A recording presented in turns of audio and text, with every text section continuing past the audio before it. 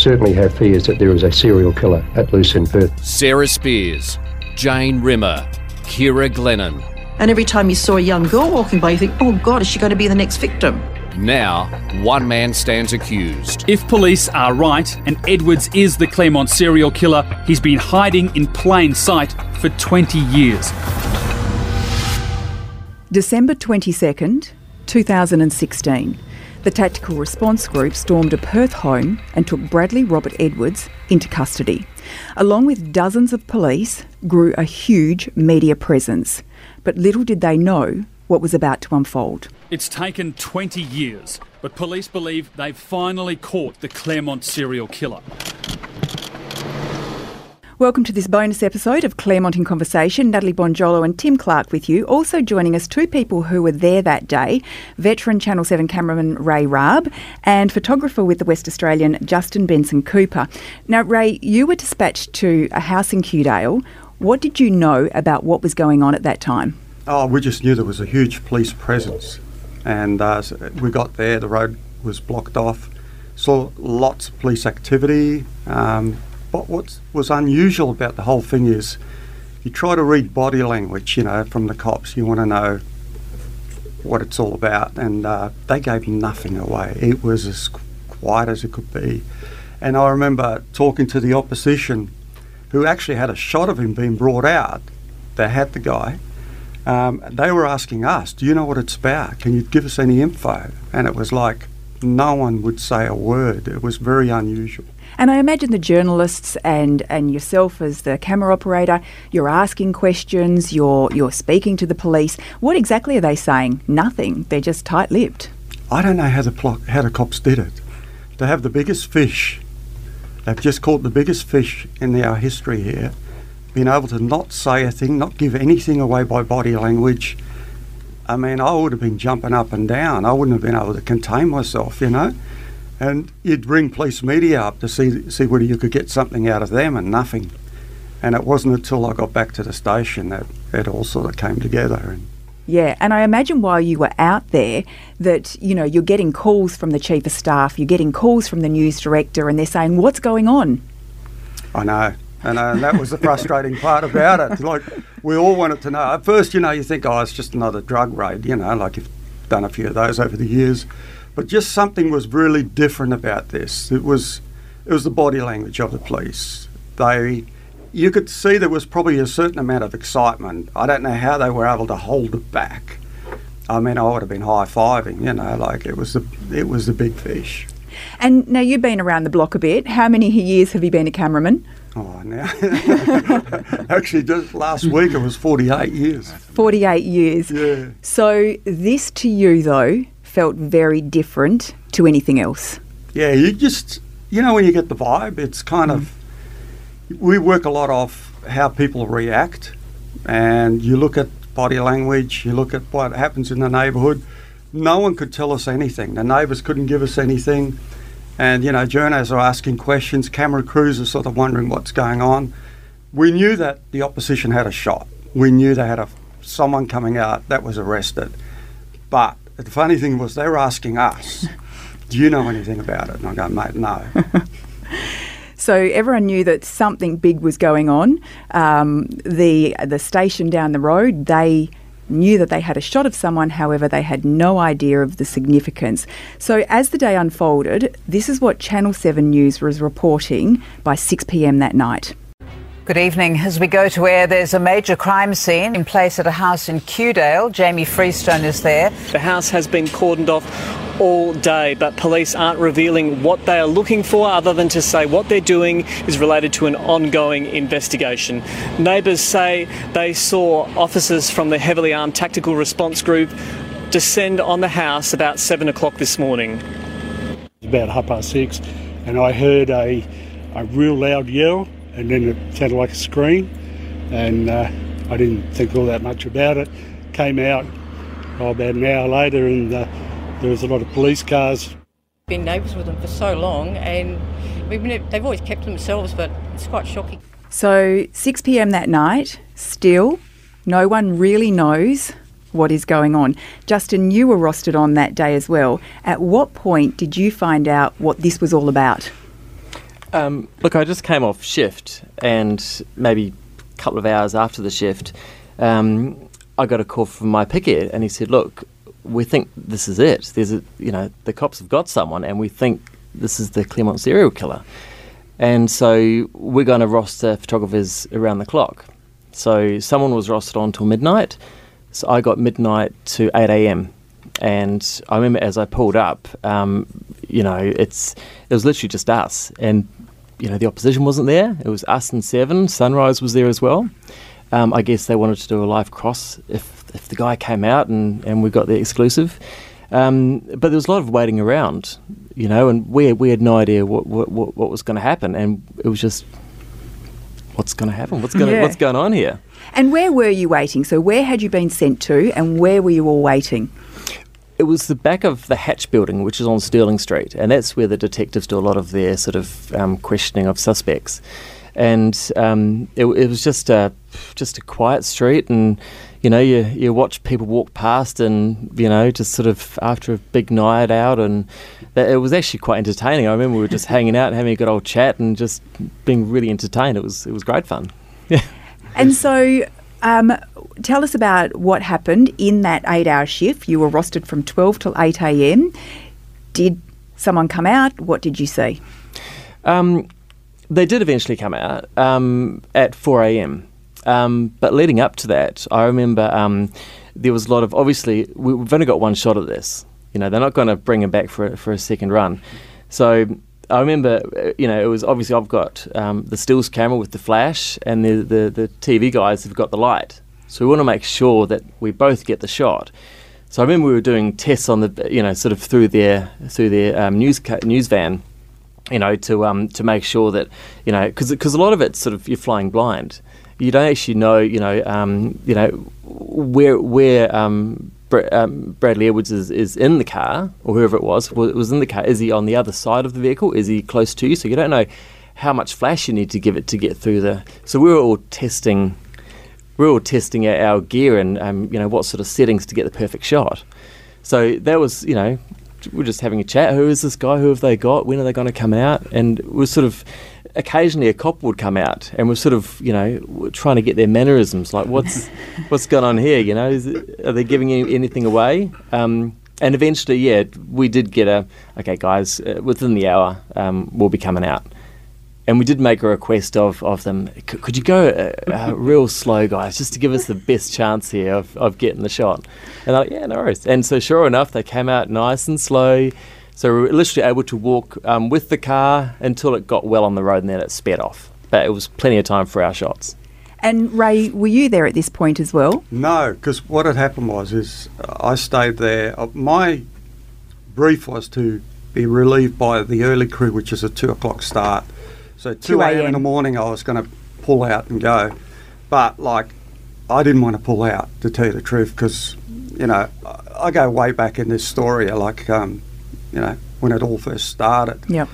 Spending nights up at Claremont and all that sort of stuff, and wondering who it is and what it is.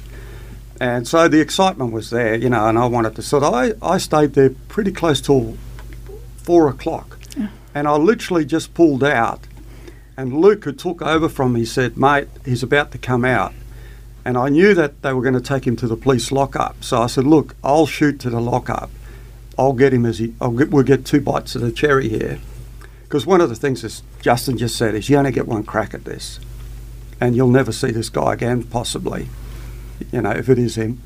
So you've got to make the most of it. So I thought, look, I'll get another shot as he's going up the ramp. And sure enough, a few seconds later, the car comes up the ramp and bang, you've got it. And it's the roller door that usually gives it away. As soon as I saw the roller door go up, I knew it was payday. And so, we've seen that picture many, many times, but can you just describe it to us, what you saw through the camera lens? I kind of knew roughly where he would be seated in the car, because we've got a fair idea where they tend to put people, and he would obviously be covered up. So you kind of sort of got to reckon with, try to get as close as you can to the actual window. And it was very quick because the roller doors, it was all prepped. The roller doors went up, I knew the car wasn't going to slow down too much. So you literally, as soon as you see the car, you're rolling, you press the button, and you get up as close as you can to the window and just keep shooting as they go up the ramp. And then take a breath. Yeah. And have then a look back and see if you got it. Yeah. That's right. And then you obviously call back to the newsroom and say, yeah, we've got a I shot. called Luke, because I think the newsroom was still asleep, mate. It was like 4 o'clock in the morning. But I called Luke and, we sort of exchanged.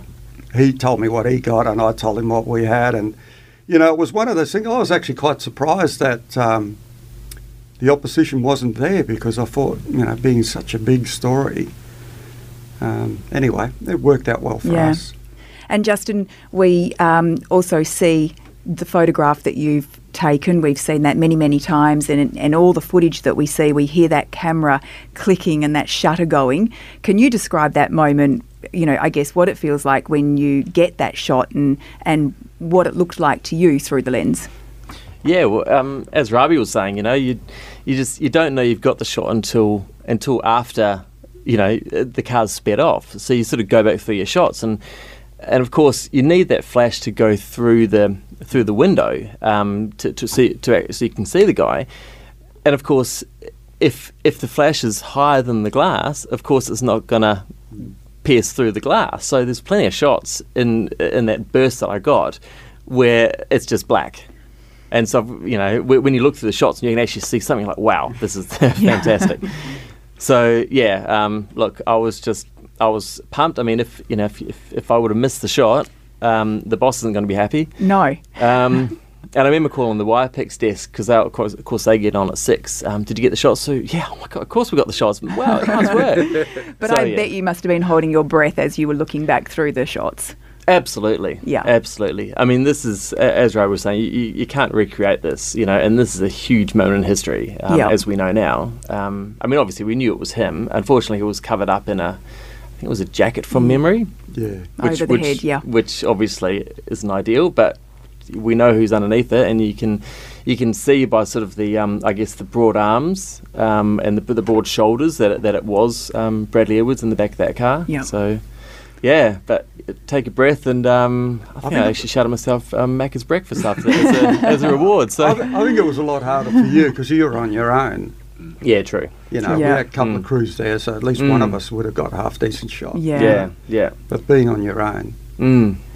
Yeah. So moving forward from 4 a.m, it's the next morning, it's December the 23rd, and Carlo Callaghan, who was the police commissioner at the time, holds the most important press conference of his career. Now, Tim, you were there for that. Can you talk us through what that time was like when you're sitting there waiting for the commissioner to speak? Tense. I haven't been doing it quite as long as Rabsy, but I've been doing it a fair while. And Ray's exactly right. When it's you know when it's a big story, and then when it's a massive story, and this was bigger than massive. I mean, and it had built up over the evening. So I personally got a call from our news desk I'd actually left the office about 5:30. I made it home. Perth traffic was kind that day for once, and I got a call from our news desk, and it was a call that I'd never taken before, because our chief of staff at the time was a really calm, really together type of character. So you'd need to be in that role because you've got a million balls in the air. But even Spence I could tell something was going on by the tone of his voice and the way he was talking to me. And he said, yes, well, this is what we think's happening. We're changing complete front page. We don't need you to come back, but we need you to do this, this and this. And that included getting ready to go to a press conference in the morning and then going straight to court after that. And so that's what I did. I didn't get much sleep, I've got to say, just thinking about what it could all mean, and whether what we thought was happening, but we didn't actually get the confirmation officially until Carlo Callaghan stood up in that press conference. It was just one of those moments that you just look around and at all the other journalists, very senior journalists, and they all know the magnitude of what's about to happen. And then when Carl actually started to talk and say the words Macro and Ciara Glennon and Sarah Spears, although they didn't charge Sarah at that time, but she was mentioned in the press conference, and of course Jane Rimmer. You just knew it was going to be a huge day, and as it's turned out for a lot of us, including me, it's been a huge 3.5 years. Okay, so we've got some audio from that press conference. But this has already been the biggest and most complex police investigation in WA history.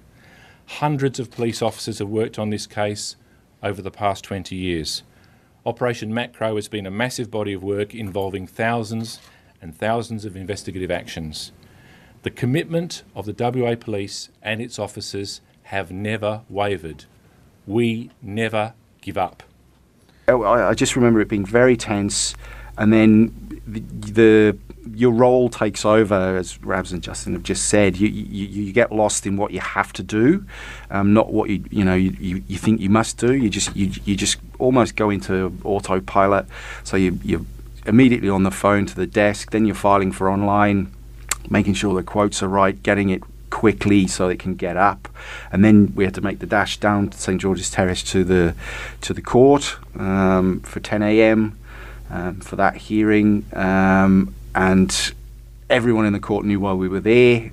The security guards were particularly sort of noticing what you were doing and what you were bringing in, checking bags, maybe a little bit harder than they usually do. And then it was a very small courtroom. It's courtroom 42 in the Magistrates Court, which is the overnight arrest court. And I'm pretty sure that court has never seen anything quite like that, because it was absolutely packed. I mean, you could only probably sit about 30 or 40 in there anyway, and it was full with police, lawyers, media. I mean, anyone who really wanted to get in had to be there quite early, as we tried to be.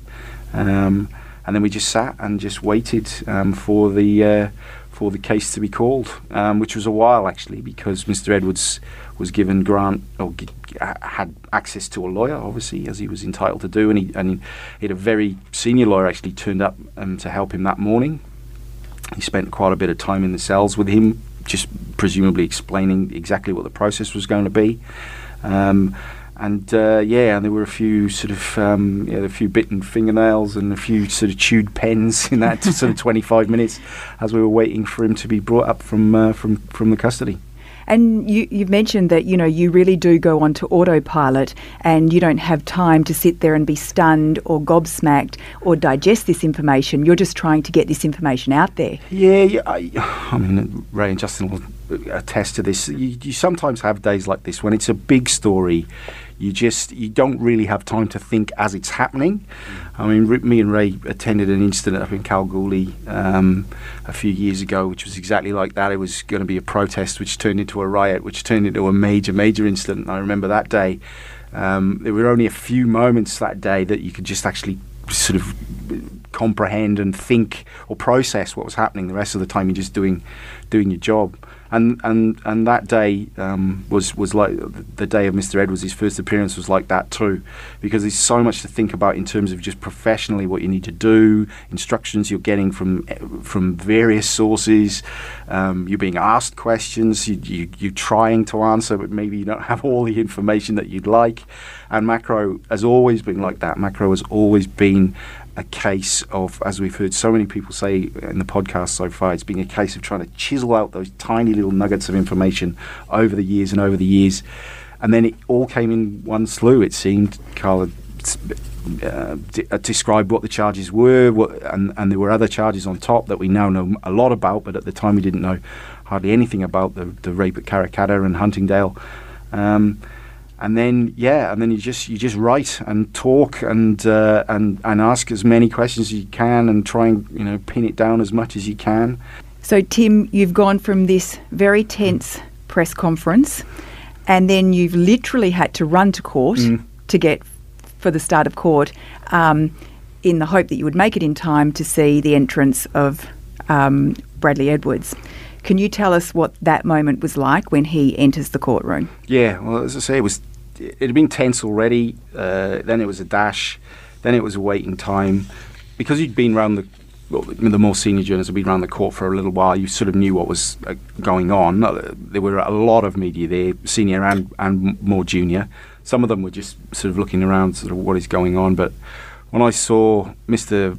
Van Dongen, Sam Van Dongen, who's a very senior barrister in Perth, one of the best, walking into court and then out again, I thought, oh well, there's only one reason why he's here. So as soon as Sam comes back, we know we're ready, and the clock started ticking, and you're texting, you're emailing the news desk, you're talking to each other, you're wondering what's going on, you're speculating about what'll happen, and then as quickly as you got there, he was up, and in 42, because it's a custody suite, it's behind glass. It's basically a glass cage with a secure door. Obviously, there were a lot of security around Mr. Edwards on that day, but he stood up. He was asked his name, and then the process began. So, do you remember what he looked like? I didn't know what I really expected, because I'd seen the footage from your footage and Justin's pictures from overnight, but you couldn't really see much. I'd seen the footage that the opposition had got, but didn't realise what they'd got. And again, there was a hood and there was some stubble. But then when he was there, you're straining to look. It's quite a dim, sort of dimly lit room behind glass. Lots of people there. But he just looked entirely normal, just a normal... Like your neighbour. Exactly like your neighbour. And that's what the neighbours actually told Jamie that he was. He was their neighbour. And he was dressed in the same clothes, obviously, because he'd been... so we now know what had happened was after he was taken from the house where the opposition got him, he was taken straight to Cold Case, where he was... They had immediate DNA taken from him as soon as he arrived. Then they waited for that DNA to be processed before they formally charged him, and that was about 20 minutes before you and Justin saw him arrive. So they charged him in the morning, that very early morning, and in between, we think that's when they did their interview, their 6.5-hour interview that we're going to see in a few weeks in court. And then he was taken watch house, processed, told his rights, seen the lawyer, and then up he came. And he didn't look like you would think a man accused of those things would look. Slightly portly, slightly unshaven, but otherwise just completely normal. Tim, did he look around? Did he check out who was in the courtroom? He did a little bit. But there wasn't much body language or interaction. I don't think he was probably expecting anyone to be there. But what I do remember is as he was being led away after he'd been... So he wasn't read the charges, but Mr. Van Dongen said he certainly had been informed of them and understood them. He was asked his name, are you? And he agreed. And then Evan Shackleton, who was the magistrate that day, explained that he couldn't even hear a bail application because of those charges. It has to go to a higher court, and that was it. But as he was being led away, there was just the slightest smile. And I've watched Mr. Edwards walk in and out of dock hundreds of times now, and very, very often he has that same sort of just slight smile on his lips as he walks out of court, and that was that. And for something that so many people had waited so long for, it was over in a flash that day. But then you go back into autopilot because the paper wants a lot of content from that small appearance. But now, obviously, I wasn't the only one working on this story. Half the newsroom were working on this story on that day, including two colleagues who aren't at the paper anymore, but I trusted implicitly, and they actually got the story. They spent that day firming up the story about the kimono, which no one had written before, but through their sources at Major Crime, they were able then the following day in the West Australian to break the story about basically how the arrest had come about, including the importance of that kimono that we now know so much about. Yeah, I mean, it was extraordinary because, like we've said before, that we had zero information and then we just had an avalanche and we could barely believe the information that we were hearing. Ray, you mentioned that you felt quite a strong connection and didn't want to leave or miss a shot because you had been covering this investigation since it began in the 90s. To me, it was the final piece in the jigsaw puzzle. Yeah. We had everything. You know, we knew, we knew a fair bit. We just didn't know who it was. Yeah. We had suspicions. We had people on the radar. Lance, to mention a few. I remember I shot the interview with Alison Fan with Lance in his apartment. And we've talked a lot about that interview in this podcast and how long Alison and yourself were in Lance's house and to the point by herself, and she never forgave me for that. But well, he wouldn't stop talking. Yeah, he was quite reluctant, but yeah, now when I look back, I actually feel really sorry for him, But the other thing that for me, spending nights up at Claremont and around Bayview Terrace and filming taxis and police doing their stuff up there, and then being in a helicopter flying up north to Pippinini Road where Kira Glenham was found, the body was found. And again, we didn't know what it was at first. We knew that something big's happened, a body had been found. So, I got up in the chopper and I started doing laps around, filming the police below and all that sort of stuff. And then we landed on the road because it was a cul-de-sac. And I remember walking up to the scene and the police said, "Oh, look, can you give us a few minutes and we'll let you get some pictures." And sure enough, it was a gravesite. It was very close to the road, which was actually quite surprising, But, when that happened, and then, you see the final moment. It's alleged at the moment that he is the man, but, yeah, there's a certain amount of excitement in the air when you see that unfold. And I guess for yourself, you have personally been touched through your work to this story, and really, as we've talked about in the podcast, so many people in Perth feel like they have a connection and everybody wants to see this through to the end and have a conclusion one way or the other. Oh, look, I feel for the parents. I don't think you'll ever get closure. There's no such thing as closure. But you're getting answers to your questions. You can never turn the clock back. But for me, it's about the parents. I just, they've got something. Yeah. Well, thank you all so much for that. I think for people, it's a really fascinating insight into how it works because it's the sort of thing that most people wouldn't hear about, how the media go about a massive event like this and getting the information out to the public. So thank you very much to the three of you for stepping us through that. Now, Tim, we obviously didn't have a court day today. Do you know what will be happening tomorrow? Yeah, we've got a fair idea.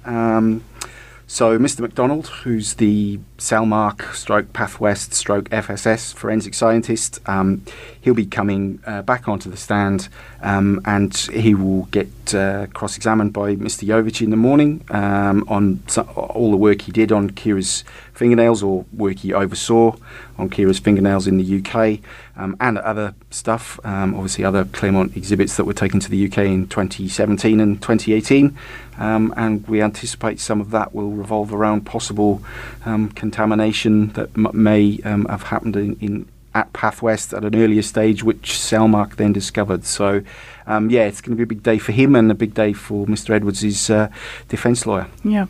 Well, we'll be back to chat about that tomorrow with Damien Cripps. That's day 53 of Claremont in Conversation, and we'll talk to you then. This podcast was produced by Kate Ryan and Alicia Preedy and recorded in the studios of Seven West Media. Audio files were provided from the archives of the Seven Network and the West Australian. Sign up for daily emails and all the latest on the Claremont trial at thewest.com.au. Enjoying this podcast? If the story behind the headline matters to you, then you can count on thewest.com.au to deliver. For more on Claremont the Trial, follow the live blog Watch the nightly news updates and sign up for daily email updates at thewest.com.au. Subscribe now for just $1 a day at thewest.com.au.